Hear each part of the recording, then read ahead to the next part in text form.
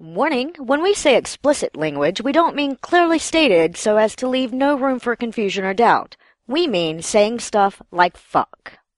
Today's episode of The Scathing Atheist is brought to you by Sodom and Gomorton's iodized escorts for every occasion. Add a little spice to your love life with a pillar on your pillow. Also available in kosher variety. Sodom and Gomorton's, because you can't sexually assault. And now, The Scathing Atheist. I am Satan, Prince of Evil, Father of Darkness, and my nefarious intentions can only be realized once I've convinced you all that you did, in fact, evolve from filthy monkey men.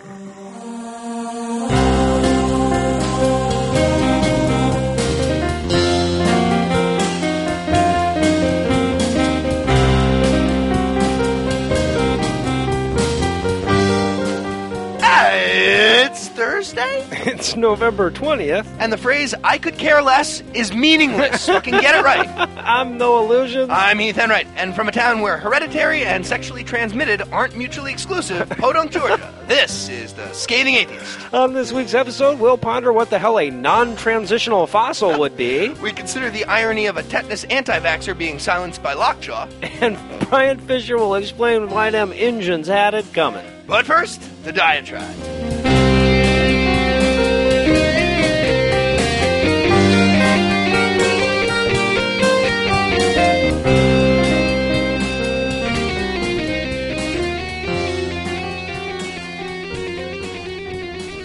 Broadly speaking, there are three reasons that theists engage atheists. The least common, in my experience, is that they genuinely want to understand other worldviews and use the opinions of others to help them critically examine their own. I still haven't come across this type, but I'm told they're out there. Far more common are the ones that want to convince you that you're wrong.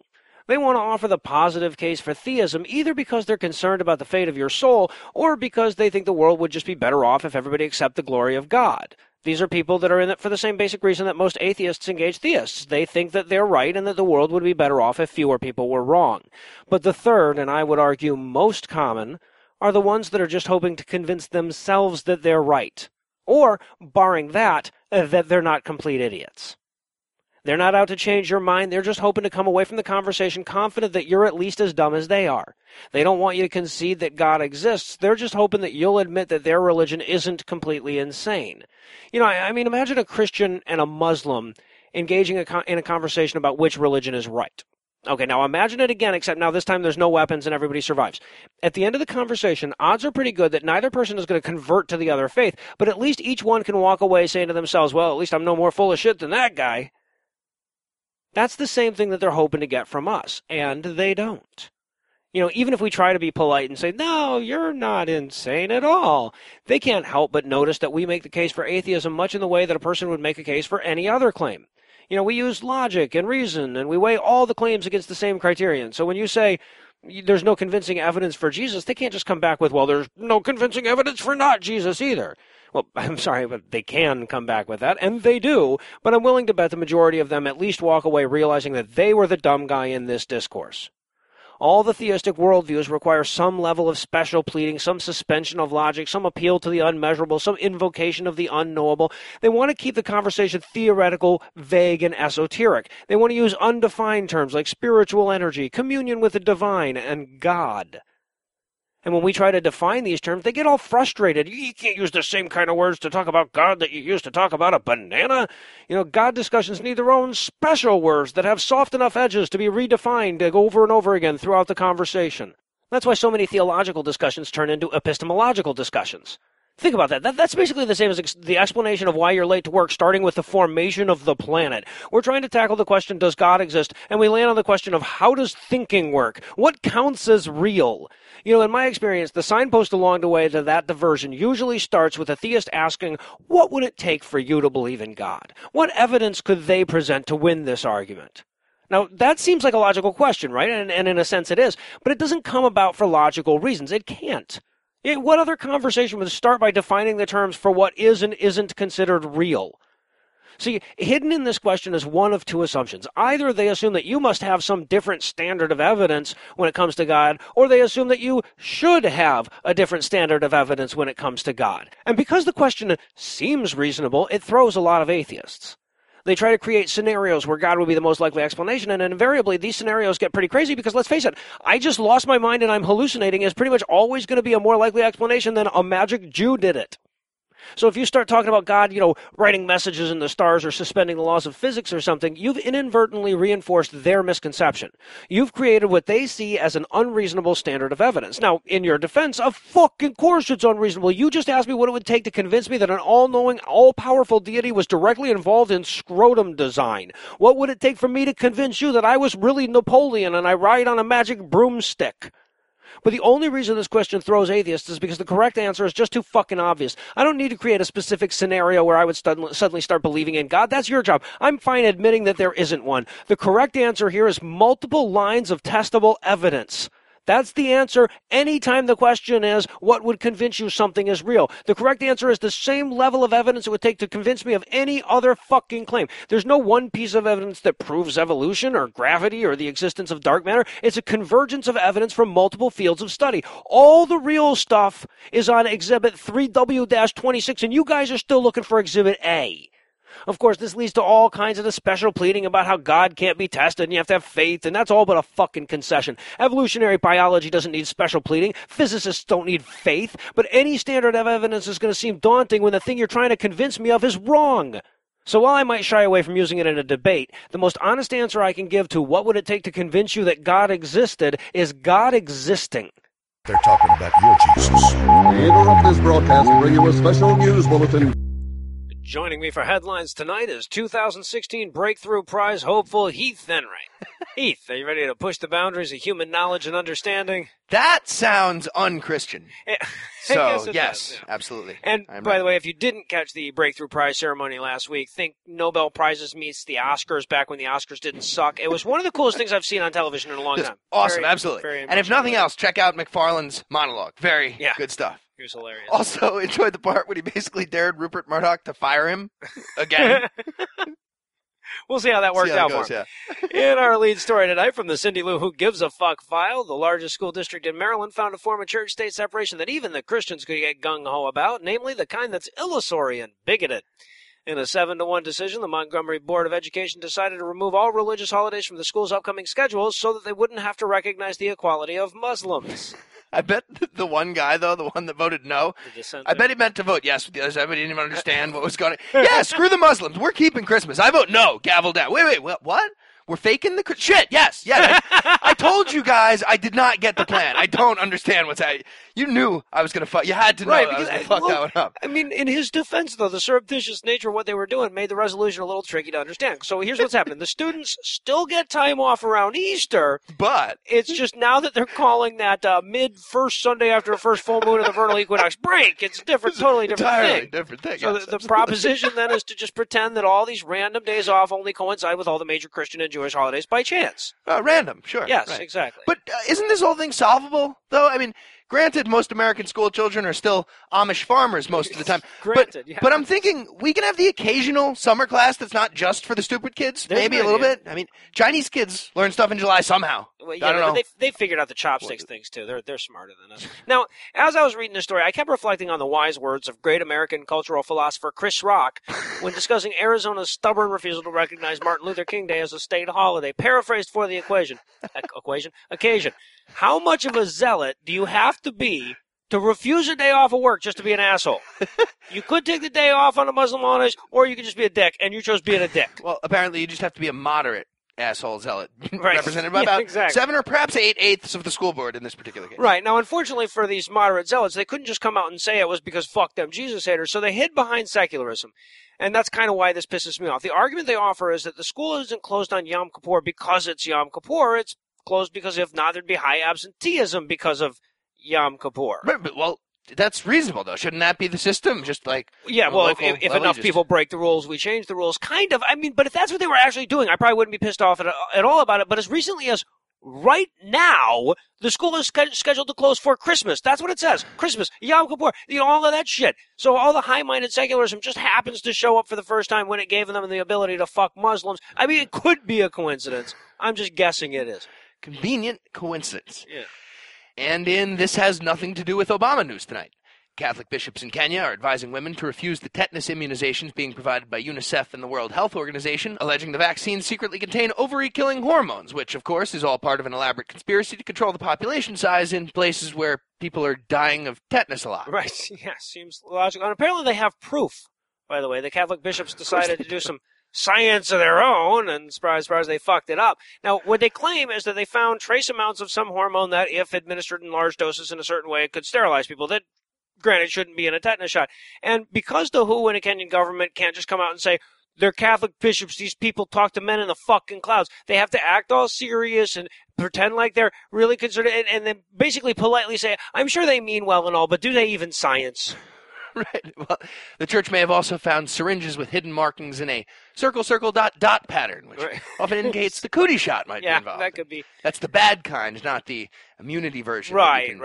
Give yourself to stop that 8-year-old girl from... And as I understand it, the syringes also had vertical lines on them, depending on the orientation of the syringe. And as we learned last week, those are often used by energy drinks to indicate satanic affiliation as well. So.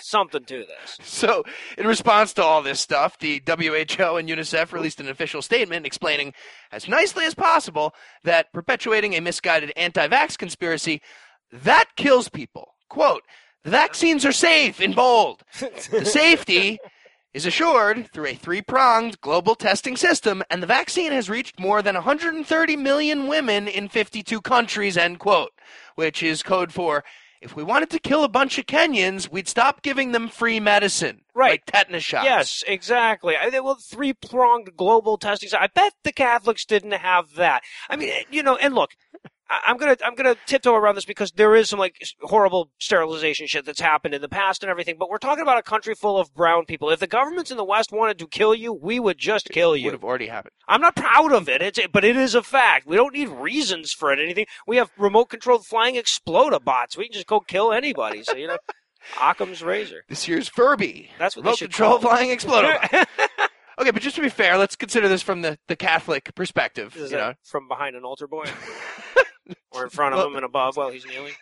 All right, well, so the Catholic perspective, so far, everything that would happen if this were a conspiracy has happened. For example, in very suspicious fashion, the government of Kenya denied any involvement in a secret mass sterilization campaign against its own people. Which is exactly what they would say. Right. Yeah, guilty people always deny shit. And that's why many found it quite convenient when the WHO and UNICEF also denied allegations of carrying out an enormous genocidal conspiracy handed down by the United Nations lizard alien guy who shot Kennedy guy. The lack of evidence is proof all by itself. Why else would they be going to that much trouble to hide something that doesn't exist, And in Shilling for Jesus news tonight, retired MLB pitcher and bankrupted former business owner Curt Schilling has landed a new gig as a creationist philosopher on Twitter. There you go. After allegedly committing loan fraud to delay the imminent failure of his video game company, which left the state of Rhode Island on the hook for about $90 million, Schilling has decided to pursue a career in academia, and he's looking to get his foot in the door by exposing the fossil conspiracy. It's about damn time. I am sick and tired of this conversation being dominated and monopolized by people who know shit. Okay, but hold on a second. Schilling is no stranger to books and whatnot. Schilling earned his credentials in business management and evolutionary biology while studying neither and not graduating from Yavapai Community College of Arizona with a partially completed degree in spherical propulsion. And yes, I'm talking about the Yavapai Community College, home of the country's top gunsmithing school. That's right. But no, Schilling wasn't part of that prestigious section of the college, just the regular other part. I didn't know DeVry had a safety school. And as impressive as his academic credentials are, he somehow failed to foresee the outcome of sending out a tweet about evolution that read, quote, "Too bad it's been disproved 1,000 times. Every experiment to prove it's failed," end quote. And then he links, I guess, to a meta-analysis that was published in the journal All the Experiments Ever. Right? At which point he launched into a tirade about how fossils and evolution are bullshit.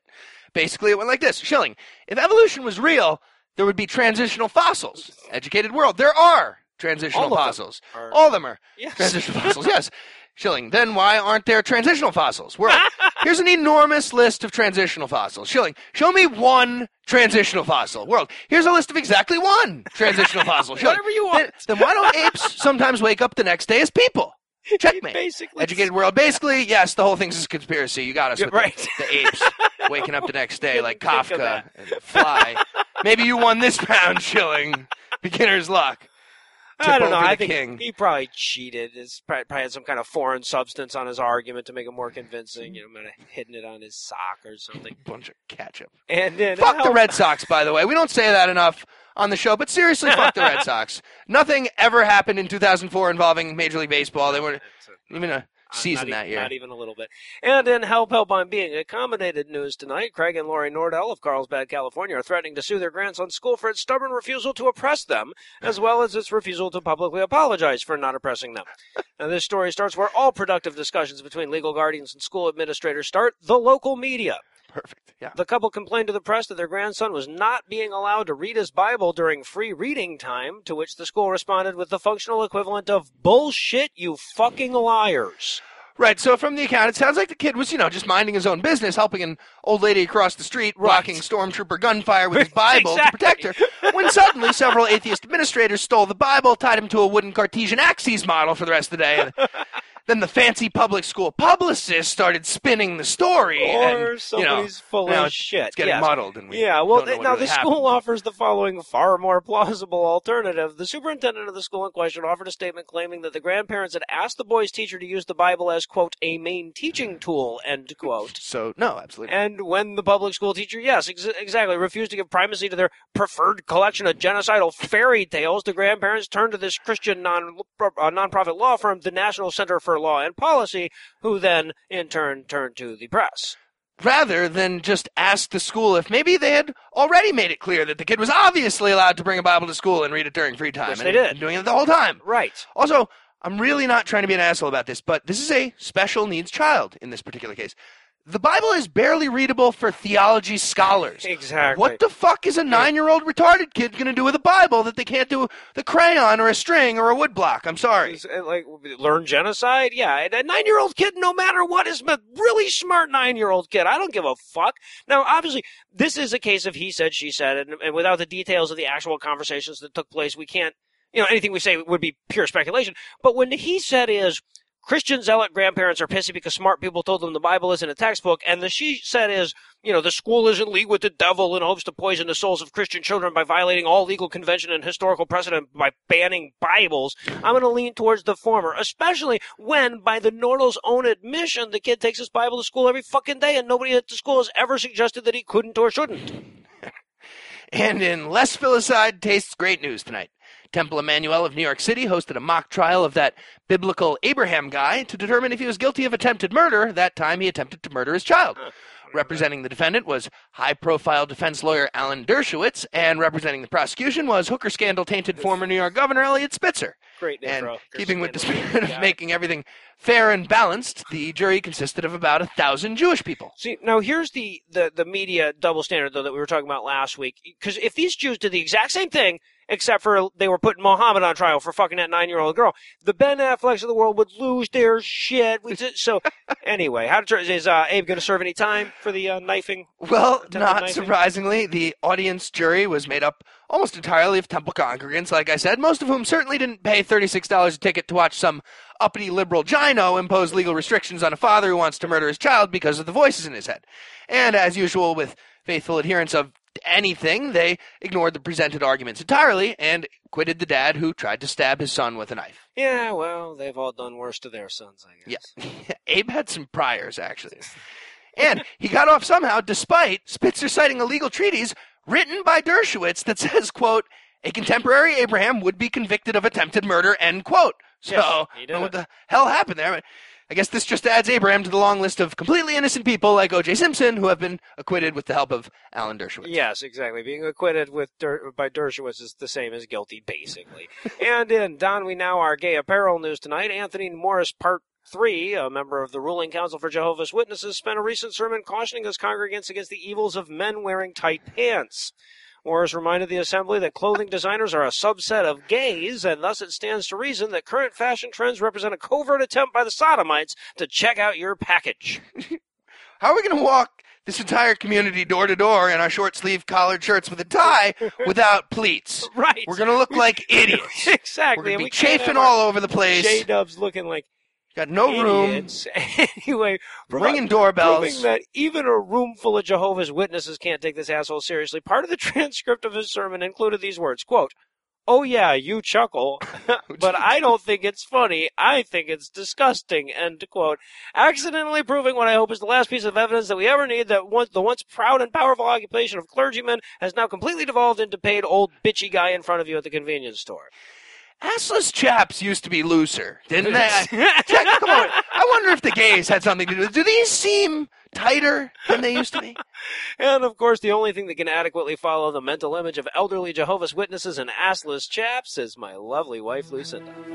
A man wrote the Bible. A whore is what she was. If it's a legitimate rape, It makes you a slut, right? Cooking can be fun. Hey, I'm proud of a man. This week in misogyny. I come to you this week with a heavy heart. I don't like leading with bad news, but this time it's unavoidable. So I hope you're sitting down when I tell you that civilization is doomed and we will all soon revert to our Paleolithic ways of eating rancid mouse meat and dying of lice. And what villain has condemned us to this barbaric fate? Vaginas. That's who. This is according to men's right advocate and professional asshole Paul Elam. He dropped these pearls of wisdom on the probably unintentionally urine pun named mainstream media. After explaining that men have done all the infrastructure building, disease curing, and landing on moons in human history, he then adds a layer of stupid by suggesting that somehow a key part of humankind's greatest accomplishments is the freedom of the men working on those accomplishments to whack people in the head with their dicks and call their coworkers faggots. But thanks to women and their vaginas, people have to be nice to each other now, which, of course, culminates in our society's inevitable decline. And if you don't believe him, consider this. Women largely entered the workforce around the middle of the 19th century. If Elam's wrong, why haven't we cured any diseases, built any infrastructure, or landed on any moons since the 1850s? And while you ponder this one, we'll move on to another patriarch prick waver, California pastor Paul Chappell, the founder and president of West Coast Baptist College, which is where the DeVry students do their postgraduate work, I guess. Anyway, during a sermon he recently posted online where he wondered where all the purity has gone. He asked, quote, "Whatever happened to the days when girls said, 'I'm not gonna be touched by every guy. I'm not gonna walk down the aisle like a filthy dish rag on my wedding day,'" end quote. Well, I'm sure he thinks that it's rhetorical, but I'm going to answer it anyway. So, Pastor Blueballs, you want to know whatever happened to the good old days when women wouldn't even think of fucking outside of marriage and worried that people would think they were unclean if they exhibited a healthy interest in sex? Well, as it turns out, we still have those days, and we call them Saudi Arabia. I'll spring for the one-way ticket for you.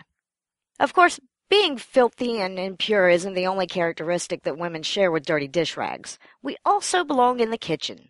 That's according to the Robin to Ray Comfort's Batman, Kirk Cameron, who was out promoting the series of pictures and sounds he's calling a movie last week when he reminded moms all over the country what their real role in society is: baking cookies. Cameron urged moms to protect their families from pagans and Muslims this Christmas season by doing mom stuff like cooking and decorating. Not working 2 jobs to keep the Christmas lights blinking and put an Xbox under the tree, mind you. That's man stuff, which he addressed in a separate video, by the way. Women can only save their children from the godless by, quote, letting their children see your joy in the way you decorate your home this Christmas, the food that you cook, the songs that you sing, end quote. Because if anybody knows what it's like to be a mom, it's that motherfucker.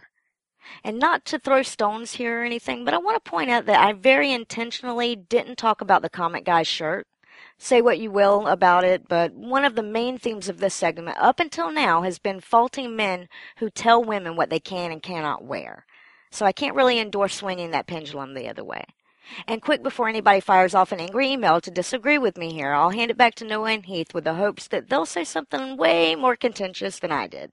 Thank you, Lucinda. And in Deep Pocket full of kryptonite news tonight, alternative medicine guru Deepak Chopra recently did an interview on HuffPost Live during which he criticized Richard Dawkins for being too obsessed with reality. While arguing against nobody for the existence of the nervous system, Chopra had this to say about Dawkins, quote, "He's a fundamentalist. His version of realities is what we call empirical realities. Plural? That if you can see it, it's real. If you can't see it, it's not real. But we know you can't see your thoughts, feelings, emotions, and they're real," end quote. Yes, you absolutely can see those things. He only believes in what can be seen and does not believe in gravity, infrared light, and white testicles. Is he actually trying to say that Dawkins doesn't believe in thoughts? Is that his argument might as well be dancing alongside the Tin Man and the Cowardly Lion? The Chopra impression was spot on, by the way. Thank you. But seriously, fundamentalist? He's calling Dawkins a fundamentalist? Right? He's criticizing him for being dogmatically undogmatic, faithfully flexible? That's ridiculous. And that's the crux of the whole misunderstanding by Chopra. It's flexibility. The empirical realist position on anything is a flexible, tentative position. If Chopra made a whole bunch of tumors vanish with quantum-entangled holistic haiku poems and published it, we'd be all about it. Even if nobody could explain how it worked, that'd be great. But if they don't outperform the placebo effect, then this guy's making millions selling free hope. It's yes, exactly. absurd. But just here, Deepak, make a thing happen. A thing. That's all we're Just asking. one Just thing. pick a thing and make it happen using Any your number. intuitive quantum 3 or unconscious illumination energies quantums. Look, so far Dawkins' side has all of human accomplishment. Your side has a computer in Princeton spitting out random numbers for a decade and a half and a dude measuring the psychic intuition of dogs. Go learn to think and then come back. We'll be here.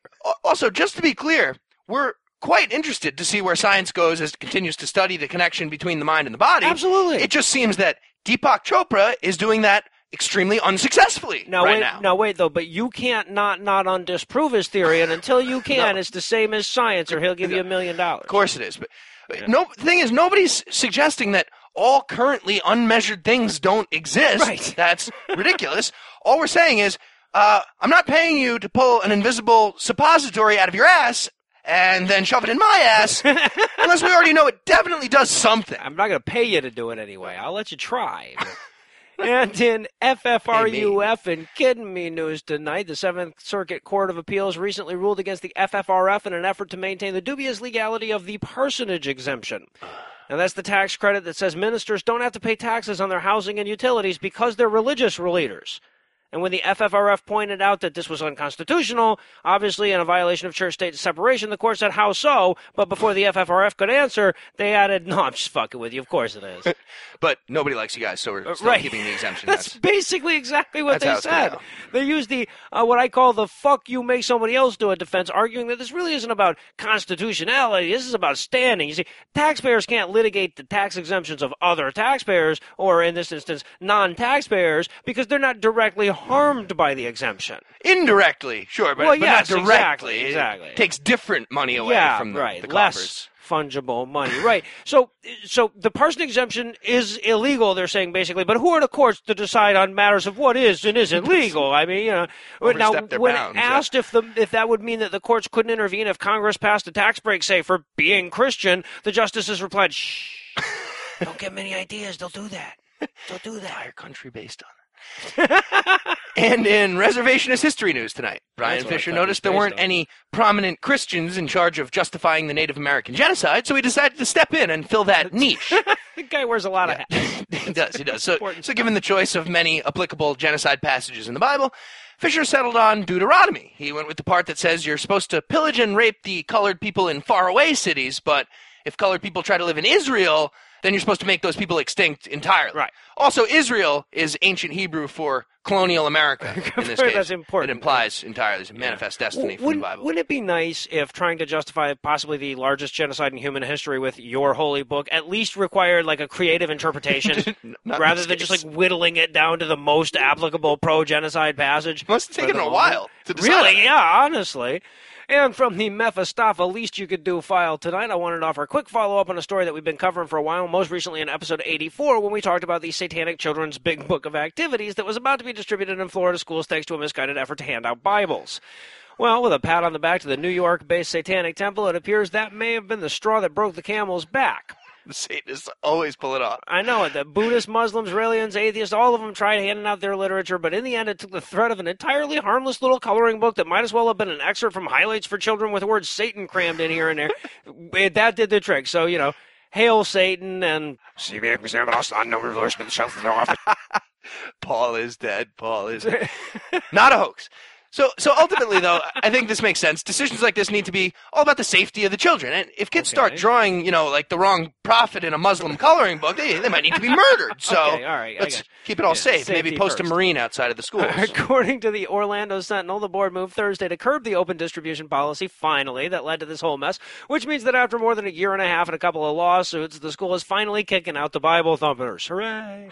The school board chairman, Bill Sublett, explained that, quote, this really had frankly gotten out of hand, do you think? I think we've seen a group or groups take advantage of the open forum we've had, end quote.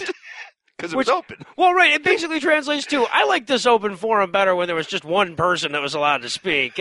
So a lot simpler times. The open part, the forum was good. The open part sucked. And finally tonight, in church and prostate news, the notoriously topless women's rights group Femin recently staged demonstration at St. Peter's Square in Vatican City in protest of the Pope's scheduled visit with the European Parliament, and also the centuries of misogyny. Yeah, that pissed them off. Also part of their platform. Exactly. Realizing the topless woman thing, though, that doesn't really work with priests so well, so they decided to add an anal sex portion to their program, simulating the sex act on themselves with four-headed crucifix dildos. Awesome. And it worked. Lots of attention. Turns out that's the sort of thing that, catches the eye of Vatican residents and tourists alike. So everybody got into it. Topless public anal autoerotica is one of those cross-cultural attention getters. But now, as a man of science, I'd like to see more evidence. About another minute and a half. That should do the trick. So that I can just replay it if I need to. So, as you might imagine, there was much debate among onlookers as to which way would be considered the Christian angle and which should be the satanic angle when it comes to anal crucifix masturbation. Obvious question. Who's to say? How do you orient the camera? It's like the M on the monster thing. You don't know. But regardless, the message of the protest was clear, and that message was, keep it inside. This was the slogan painted on their backs, and seems to suggest that religious people should stop pulling shit out of their asses and maybe just leave it up in there, or, maybe shit in your home or your church. But if you do have an accident in public, these women are very happy to put it right back up in there. They can even plug it. They've got the tools. Religion. The shitting yourself of public discourse. That is a t-shirt right there. We should sell that shit. So obviously we're all looking forward to the next protest. Clearly. Personally, I'm hoping they open a sex toy store in Vatican City next to all the stupid, Pope on a rope souvenir shops they have there. We can help with Which that. means they're gonna need some offensive names and slogans Clearly, for their weird shit. And they probably don't spend several hours every week engaged in sacrilegious wordplay. So that's where we come in. Oh, awesome. All right. We're going to need about 30 seconds on the clock. Thank you. Ideas for the Christian-themed sex shop. Go. All right. Well, I know I always get my Crusado masochism gear at Dildome of the Rock. It's a good place. They serve all the three Abrahamic faiths there. About strap that mass across from the rear entrance. Nice. Entrance in the rear. Yes. How about under the habit rabbit habits?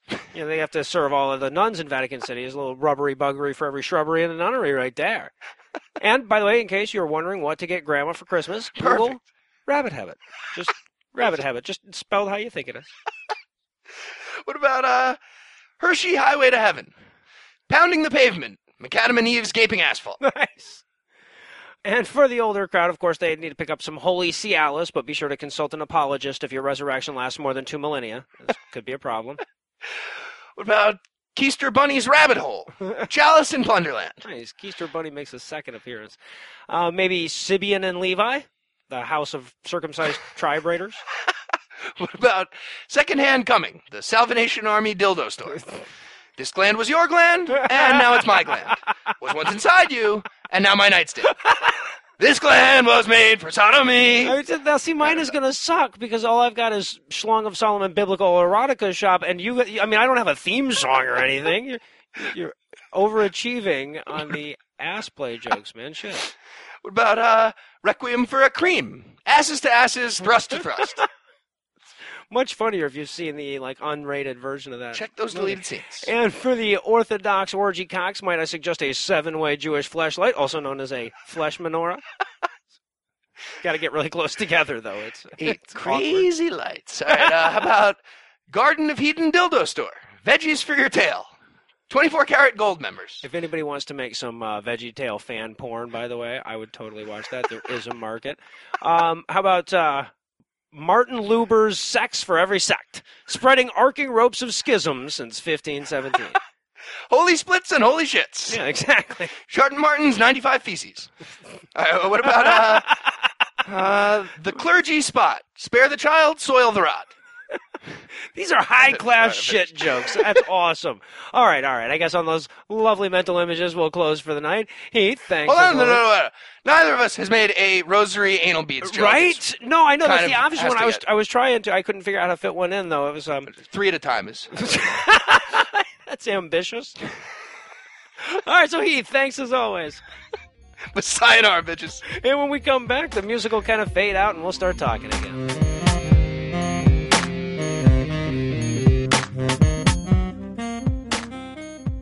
There's this strange feeling of overkill that looms over what we do as atheists. We read apologetics and counter-apologetics, we watch debates and read rebuttals and learn theological minutiae, and then we go out in the world and people ask us how all them BC folks knew what year it was if there wasn't a Jesus. And I'm sure eventually all this study will pay off, but more often than not it feels like you're just using a lightsaber to open an envelope. Case in point, Georgia Southern University's chapter of the Secular Student Alliance recently invited Heath and me to an Ask an Atheist get-together on campus. Now, we had a great time and really thank them for the invite, of course, and I've got to say, they actually had a really good turnout. Yeah, somehow they managed to wrangle up some Christians on the campus of Georgia Southern. Yeah, right. Who would have thunk it? Oh, I have to admit, to the credit of the Christians that showed up, many of the questions and the discussions that they led to were very lucid, very productive. And some of them were not, No, which leads us exactly. to the theme of this segment. So the general guidelines at the event were reasonable enough. A, let other people talk sometimes, and B, don't be condescending. But that meant, we had to pretty much abandon our wheelhouse. We weren't really able to answer all the questions in complete scathing detail as we like to. Exactly. So we thought we'd set aside a few minutes tonight to fully answer some of the actual questions that were actually asked by actual college students at the Ask an Atheist event we attended last Wednesday. And we cannot stress this enough. These are real questions. Yes. This all happened in real reality. Right. College campus. Number 1. Do y'all believe in the devil? So she actually started with, do y'all believe in evil? Right. And we all pause for a second and look around. Does she mean the word evil? Do we dispute the existence of the word you just uttered? Do we believe in a theoretical spectrum of good baddiness with 2 ends? Yes, of fucking course we do. Right. So it took a few seconds, but we finally sorted out the question and realized that evil and Satan are synonyms in her mind, and we all answered with an emphatic, no, we don't believe in Satan. We do not worship the horned one. We do not sacrifice babies. Yeah, exactly. She was like really surprised. In fact, at the end of the whole thing, the president of the club asked everybody, did everybody feel like it was a productive meeting? Was everybody glad that they came? And she was the first one chiming in. She's like, I was real stoked to learn that y'all weren't Satanists. But you believe in the you're the one who right. You're relieved that we don't believe in the thing that you believe in that's crazy and evil? Don't get me wrong. I'd be relieved if you didn't believe in it, so I get that. Okay. Maybe. Number 2. You have to read the Bible through the eyes of faith. Hold on, let me finish, because if you don't have faith, you won't understand it. Let me finish, because without faith, you can't comprehend God's meaning. Hold on, let me finish, Now, the actual answer that I offered was, okay, so all the human authors are able to write books that you can understand with or without faith, so somehow your omnipotent God is inferior to all human writers in this respect, and apparently he wasn't finished. Right, so we have to already agree that you're right before we check, and then when we check, you're right? It's like selling Schrodinger's cat at the pet store. You can't, can't do that. And if, I'm right, then I'm right. It was somehow a concept in his mind that demanded 9 minutes of expostulation. And by the way, 1,000 to 1 odds, if somebody ever says, let me finish 11 times while they're saying something just to keep repeating themselves, they are absolutely going to interrupt you 8 words into your response. Guaranteed. You can bet on that shit. Number 3. How certain are you that the atheist worldview is correct, and how can you justify that level of certainty? Congratulations, you are the 10,000th visit. No, wait, just what I said up to the question mark. So, Obviously, that one's not verbatim exactly, but you get the point. Pretty close. Basically, she says, I've got a question, and then she reads something off of her phone with no inflection or understanding of what she's even And saying. there was absolutely nothing to suggest from what she said that she would understand the response when you gave it to her, but we did try anyway, and she didn't. To no one's surprise. Yeah, we tried to explain that atheism isn't a worldview, but I think we lost her at isn't. or atheism. It was definitely before She definitely lost by Ridiculous. Naming one of the many things I don't believe in, that's not a worldview. When somebody says, wild unsubstantiated claim X, and I say, nope, that's not a worldview. That's nothing. There's not even a word. We've not even bothered to make a word for that. Number 4. We've already seen with all the genocides and stuff what happens when Hitler tried to take away people's religions and... Which was as Godwin as the crowd was going to let her fucking... Rabble! Whoa! Heath actually goes, I think we might have to close down this thread. To which, me and 2 other people laughed. But it was funny, though. It was funny. Why is it always Hitler, though? Right? There are also real atheists that were evil. Also irrelevant, but why always with the Nazis?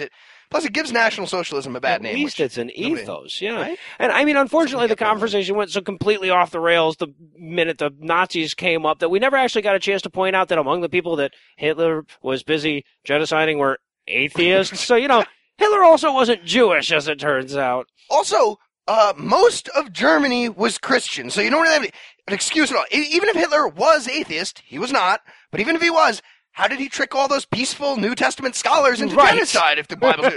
But again, not an atheist. Right, yeah. Undecided. Oh, my God. You could see the kid with the rosaries visibly pass a stone when I pointed out that Hitler was a Catholic. Number 5. But do you think he was a real Catholic?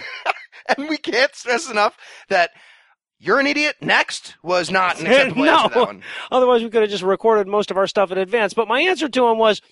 Well, I don't know if he was a true Scotsman, but he called himself a Catholic, and I don't know how the hell to use this Catholometer, so we're just going to have to trust him. The kid says it's pronounced thermometer. Right, her catheter one, yeah. And this was just a perfect encapsulation of just how important these kind of events were. This guy was essentially saying, well, but part of being Catholic is being good, and Hitler wasn't good, so, he's not... In Hitler's defense, though, the Jewish kids were treated pretty well. Compared to, God. Altar boys or whatever. Maybe not. Number 6. I know that when you say slavery, that sounds bad, but do you have a job?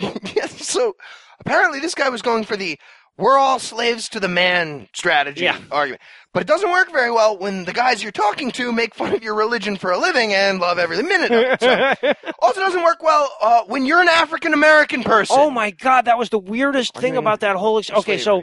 There was a bit of a racial mix on both sides. There were a couple of white people on the theist side, a couple of black people. But by and large, the theists in the room were black and the atheists were white. So at one point in the evening, we're in a room where a bunch of white people with Southern accents are trying to convince a bunch of black people with Southern accents that slavery is bad. The weirdest Tarantino movie ever. It was something horribly surreal about that. Absolutely. Yeah. Also horribly surreal was watching the room full of African-American Christians nod along approvingly with their African-American friend while he made a case for slavery, as long as it meant they got to keep their Jesus. That happened. And the sad thing here is that we had achieved a full-blown checkmate status, but all the Christians thought we were playing checkers, apparently. One of the students even pointed out, one of the other SSA guys, he's like, look, you guys realize that the thing that you think is moral, the Bible, you just used it to justify slavery and you didn't even really have to try. So don't you see how that's the exact same thing that the antebellum slave owners did and the same book that they used? Do you see why this is bad? It's way too easy. No, you want to call Grandma and ask? We'll wait. We'll wait while you call her. Right, so that was fun, the Uncle Thomas Aquinas portion of the event, and moving on. Weird. Number 7. How can you say you don't believe in the supernatural? Ghosts and stuff have been proven. Just way too dumb not to mention. But I think it's worth pointing this kind of stuff out when people say that shows like Ghost Hunters are harmless. And the premise of your question is ghosts and stuff have been proven. That's not a good start. Not a good start. Which really leads us well into the next question. Number 8. How can you act like you know more than other people? It's typecasting. Right, yeah. It'll need to be method acting for you, but it's typecasting. Came immediately after the ghosts have been proven bit, and well after the Hitler tried to take away everyone's religion question, just to put it in context. I mean, what does that even... Do we all know exactly the same amount? That would be the other possibility. I mean, Does your salary as a college student of negative 30 grand a year, does GSU pay you that much to know more than the faculty? Or does the professor sitting right here next to us get paid positive amounts of money to know more than you? How does it work with Let me with put college? this fully in context, because obviously what he was really saying was completely unrelated. Because so at the beginning of this thing, they introduced us, but most of the Christians came late, and I guess they thought that Heath and me were just old students or something. And also, I have no sense of condescending. I don't if you say something stupid, I'm going to just give you the tides go in, tides go out face and explain why you're stupid. It's what I do for a living, basically. So when my correction on a wildly inaccurate explanation of what's in the Bible ruffled a few feathers, I was politely reminded via this question that tone is more important than substance. And luckily, there actually was a very well-spoken SSA alum at the event who was patient enough several times to very diplomatically explain how incredibly illogical somebody's argument. Oh, that dude was awesome. Yeah, fantastic. The band director guy. He even managed to recommend William Lane Craig to somebody without sounding even slightly patronizing. It was amazing. He said, I see exactly where you're feebly attempting to go with that argument, so here's the name of an author who can express your dead-end logic much more eloquently. This is a guy who spent years being wrong way better than you, so you want to learn from the experts. So here's the plus you really do need somebody to apologize for you. That's this guy's job. It's all perfect, wrapped up. Business card, yeah. Except he managed to say all that without being anywhere near as much of an asshole as I would have been. So it's worth reflecting on that there was actually a point in the evening where we were all thinking to ourselves, I would rather be arguing with William Lane Craig. It would have been way nicer. Number 9. What in the Bible made you not want to be a Christian? No. My actual answer here, and I thought this was tame, but judging by the hiss from even the atheist side of the room, it wasn't. I said, well, that sounds like a question from somebody who's never read the Bible. And somebody in the room goes like, that was just condescending. And even though I could have said, that's because you've never read the Bible, right? I didn't. I almost threw the entire book at her. The entire room went nuts as soon as she asked the question. Everybody's got their own quote at the same time. Right. What's bad in here? Really? Genocide, slavery, rape? You're a black woman. What the fuck is happening? Why do we have to explain this to you? Well, it helps that the same biblical scholar asked later if Leviticus was in the Old Testament or the New one. I'm sorry, can we go back to that question about how can I know more than you? Can we go back to that one? Candy, could you repeat that fact? You just fact check for everybody. And Mitt Romney looks like an asshole. That's a Romney joke. Number 10. What if you were really depressed, and then you prayed to Jesus, and within an hour you weren't depressed anymore? Would that convince you? No. No. Absolutely not. What? Honestly, this bizarre little fucker was the impetus for this whole segment, and most of this week's diatribe. So, okay, first of all, the actual question that he asked. No, of fucking course not. People are depressed, they don't pray to Jesus, and they stop being depressed. People are depressed, and they do pray to Jesus, and they don't stop being depressed. So, no. In no way would that convince me of anything. Right. But somebody else gave their example was, well, maybe if Jesus regrew an amputee's leg or something like that, and then we took a hard left turn into crazy yes, land. Because without missing a beat, he says, mine, called it. I've seen the amputation thing with the fixing the leg. Right, he did. That's my example now. Now, what he actually said was, I've seen Jesus regrow a leg. And I only point out the exact wording because apparently Don, the faculty advisor for the group, didn't catch the whole amputee thing that led into it and also didn't know that third leg was a euphemism for a cock. Which I didn't know. So he says, completely seriously, he's like, wait, grew a third leg? And couldn't figure out for the life of him why I was trying so hard not to laugh. He could see that I was like holding it in. But I'm dying. I'm looking around. Nobody else caught the hilarious accidental dick joke. Now, to be fair, we do that for a living. But more importantly, nobody's saying anything about the magical shaman in the room sitting on a giant elephant. Really? We're all just going to sit here and pretend this is a normal thing for a person to say? Just hoping Carol Kane was going to run in and start like, liar! Liar! Liar! I'm not evidence, evidence! Right. I'm thinking to myself, wait. Let me get the chronology on this straight. You personally witnessed Jesus regrowing the amputated leg of a human being, and despite this, you led with the I was really bummed once story? Like, you had that, you thought that was your knockout punch, but just in case, you wanted to keep that Jesus cured the amputee guy in your back pocket. Yeah, so you decided to slow play those amputee healing aces. Right, yeah. exactly. And when I asked why he's not, touring veterans hospitals, regrowing limbs, he had no answer. So I guess I finally had him stumped. Oh, well done. So, amputee joke. Check. No, I mean, but look, and another example of when I was apparently being condescending. I don't know what is at all condescending about this. After he said he had magic healing powers, I said, you know what? I got some nerve damage in my left hand here. Could you pray over it? See if we heal it? I mean, that would, that would help. And he didn't even fucking try. No. I mean, so like, you're not even going to humor me and pretend like you believe this works long enough to go in Jesus' name heal his finger? Fuck. Right, so giant liar or hugely uncaring magical asshole. One or the other, exactly. And you even asked him, is there any evidence that this amputee thing happened? No. And he's like, nah, No. as if nothing exciting had happened that day.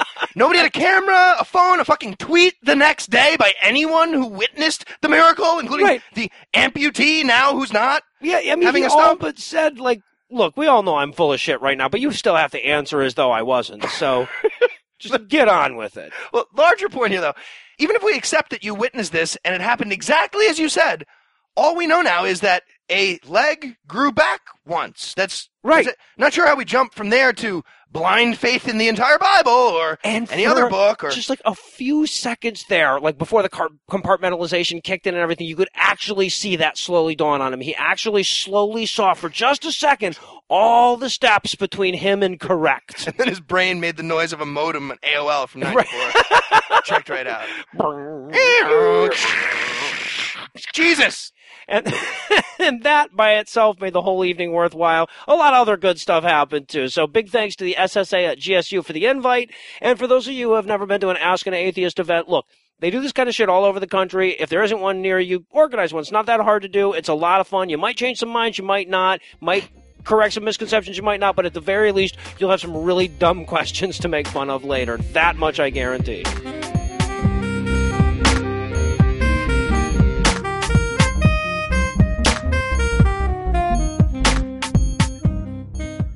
It's time for the part of the show that comes next, listener feedback. This is the part of the show that we named after that cool squealy thing that guitars do at the end of rock songs. Our first email comes from Gabe, who wants us to know that after listening to the first 5 minutes of one of our episodes, quote, I was given a horrible glimpse into the minds of the godless and found it to be just as ugly as I always assumed it would be. End quote. That's what we do. Yeah. Well, shame you didn't make the 10-minute mark, Gabe. That's when we peel the flesh off of screaming orphans. We always get parental consent. Well, where applicable. Yeah, exactly. We never set out to do an orphan. We always just wind up there. We also got a Facebook message from Dee, who wanted to share the horrifying experience of having her headphones accidentally dislodge while listening to this show on a public bus. Right, but luckily it was one of the inoffensive parts of the show. We have those? Randomaniacs theme song. Oh, right. As offensive as that may sound, a bit later in that bus ride, and she's listening to a segment on puppy rape analogies. So let's just keep this on. Right.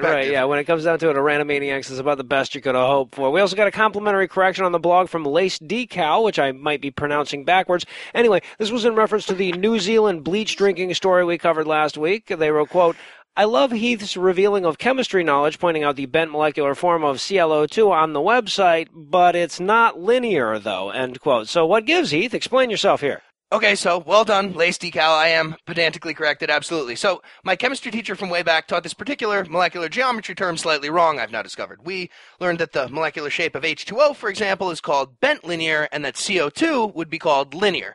Turns out the standard nomenclature would just be bent versus linear. So yes, using the word linear after bent is not the standard. I gotta say, though, even when you're wrong really smart. This is all over my... I don't know tetrahedral from pterodactyl, so I leave this to the educated folks like you and Lace Decal. All right, so now that we've all bonded over bond angles, let's move on. We also got an email from Steve who asked, which of the terrible Christian movies we've seen so far this year was the worst? Now, that actually is a really good question. So, quick refresher, between this show and a guest spot on Cognitive Dissonance, we've collectively reviewed now God's Not Dead, Heaven is for Real, Noah, Left Behind, and Persecuted. It's like half the movies I've seen in theaters right there. And damn, is that a hard list to get to the bottom of. But the Oscar goes to, I guess the Razzie goes to, the one we're going to review on next week's show, Kirk Cameron's Saving Christmas. Holy shit. They did it. And that's my full review of the movie. Holy shit. I don't want to get too deep into it now, but Heath and I saw it yesterday, and I challenge anyone to underestimate this movie. Impossible. It is guaranteed to fall below your expectations, regardless of what those expectations may be. And finally, tonight, we got this email from Adler, who used to work for Domino's, and really appreciated Eli's mention of how batshit Christian crazy their ownership is during his review of Persecuted. I'm the king of Jesus. The pizza's hand tossed. I believe were his exact words. Now, I'll be honest, I didn't know anything about this shit. I just knew their pizza tasted like something I'd get from a gas station at 3 a.m. to replace all the calories the shrooms made me puke up, but apparently they suck for all kind of bigger reasons than that. Yeah, so Heather sent along a couple of news stories about their evil plans to replace the Constitution with a Noid-based theocracy. By far the worst of those ideas was the creation of Catholicistan in Florida. So Domino's founder Tom Monahan sold the company to, you guessed it, Bain fucking Capital in 1998. Just to be extra evil. Awful. And then used the money to build a contraception-free zone called Ave Maria, Florida. In Shitty all little of town. human history, nobody who wasn't an evil supervillain ever owned a town or sold anything to Bain Capital. Now, I love that he does these interviews now with, like, the Wall Street Journal where he brags about all these humanitarian efforts to rid the world of civil liberties. And this is a guy who opened a law school with what the article called significant input from Antonin Scalia, and he calls that altruism. Paisan right there. That explains I can get away with calling that circular sauce bread pizza, I guess. Seriously, I'm going to need to bring a refrigerator truck up from New York with like a 6 months supply of pizza after Thanksgiving. Oh my This is getting God, that'd be ridiculous. so awesome. Maybe a truck of bagels too. I don't know what Some Lillians, they're that'd doing be with this great. bread product. And honestly, Down until here. I got this email, I have to say, like I said, I had no idea how crazy this dude was. I would just avoid Domino's because it was disgusting. But it got me to thinking, and I want to ask the audience here, if anyone is aware of a group or website that maintains a good list of companies that are run by theocratic zealots, email me, let me know. I'd love to publicize it. I don't want to give money inadvertently to these crazy fuckers, and I'm guessing most of our listeners don't either. So. Wouldn't it be nice, honestly, if all the Christian zealots just had to give their business a Christian zealot name? That so would we all be know it's easier, yeah. And that, of course, brings us to this week's Top 10. Of course So it does. We'll be looking for top 10 ideas for the Jesus-themed pizza restaurant. All right. So since ideally these would be renaming Domino's, I guess number 10 should start with a shout-out to former sponsor of the show, Deuterominos. Absolutely. Number 9, Sliced by Christ, Delivery from Evil. Number 8, you guess you could stop by the Holy Bible for a little Jesus fish deep dish. Number 7, Jesus of Nazareth, now with 25% more stick mozzarella. Number 6, I guess the stick mozzarella thing, that'd also be a good slogan for the Thorny Crown Pizza Town. Number 5, Stuffed Christianity, In God we trust, in the Lord and Savor. Nice. Hit a triple there. Number 4, Papa John 3:16, for he gave his only begotten tomato so that we could eat. Number 3, Crucipies, home of the Pontius Pilate mini pizza, a little slice of heaven. Just a little one. Number 2, Little Constantines, because Julius was a bisexual pagan. And the number 1 rename for Domino's Jesus-themed pizza restaurant, Crust Will Rise Again, back from the dead with cheese sauce and bread. I can see it now. Jesus shows up. He's like, sorry, guys. What a second a couple centuries ago, but there was a line for takeout. I got breadsticks, though. And that's all the feedback you get. If you want more, keep sending us those emails, tweets, and Facebook messages. You'll find all the contact info on the contact page at scathingatheist.com.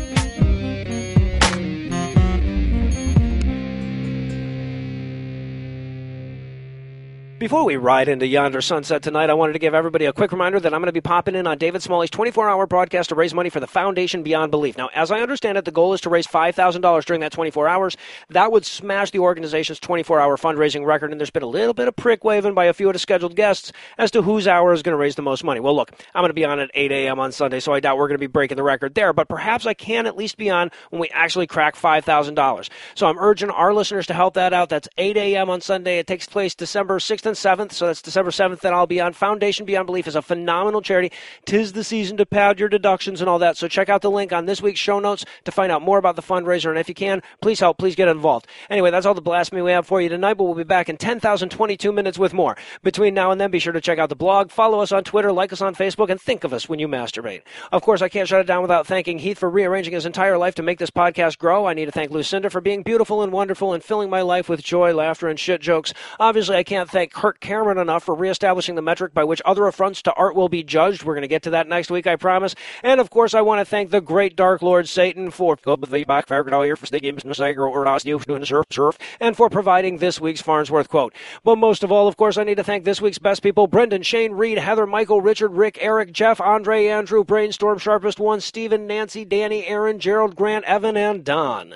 Brendan, Shane, Reed, Heather, and Michael, whose stem cells could beat William Lane Craig in a debate. Richard, Richard, Rick, Eric, Jeff, and Andre, whose erections have been designated by FEMA as tsunami safe zones. Andrew, Brainstorm, Sharpest One, Stephen, and Nancy, who give the right side of the bell curve a fat tail. Danny, Aaron, Gerald, Grant, and Evan, whose IQs are polynomial. And Don, who's been patiently and accidentally waiting 3 weeks for the world to know that his penis is mighty and envied by gods and men alike. Together, this blackjack worth of generous and really easy to compliment humans have helped keep the theocrats at bay a little longer this week by giving us money. Not everybody has the audacity, tenacity, veracity, and capacity to give us money, but if you think you've got what it takes, you can make a per-episode donation at patreon.com/scathingatheist and get bonus content for as little as $1 per episode. You can also make a one-time donation by clicking on the donate button on the right side of the homepage at scathingatheist.com, or you could buy our book, because people like presents and books and stuff. And I wanted to issue a correction to Magnus, who I complimented on a previous episode, but misidentified as a hominid. This Magnus, it turns out, is actually a Great Dane, and thus a member of the Canis genus.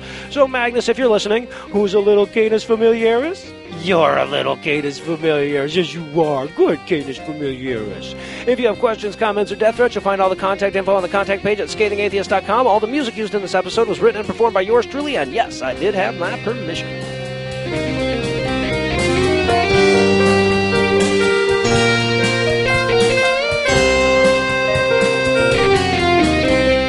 Next week on The Scathing Atheist. This is like watching Hitler fall down.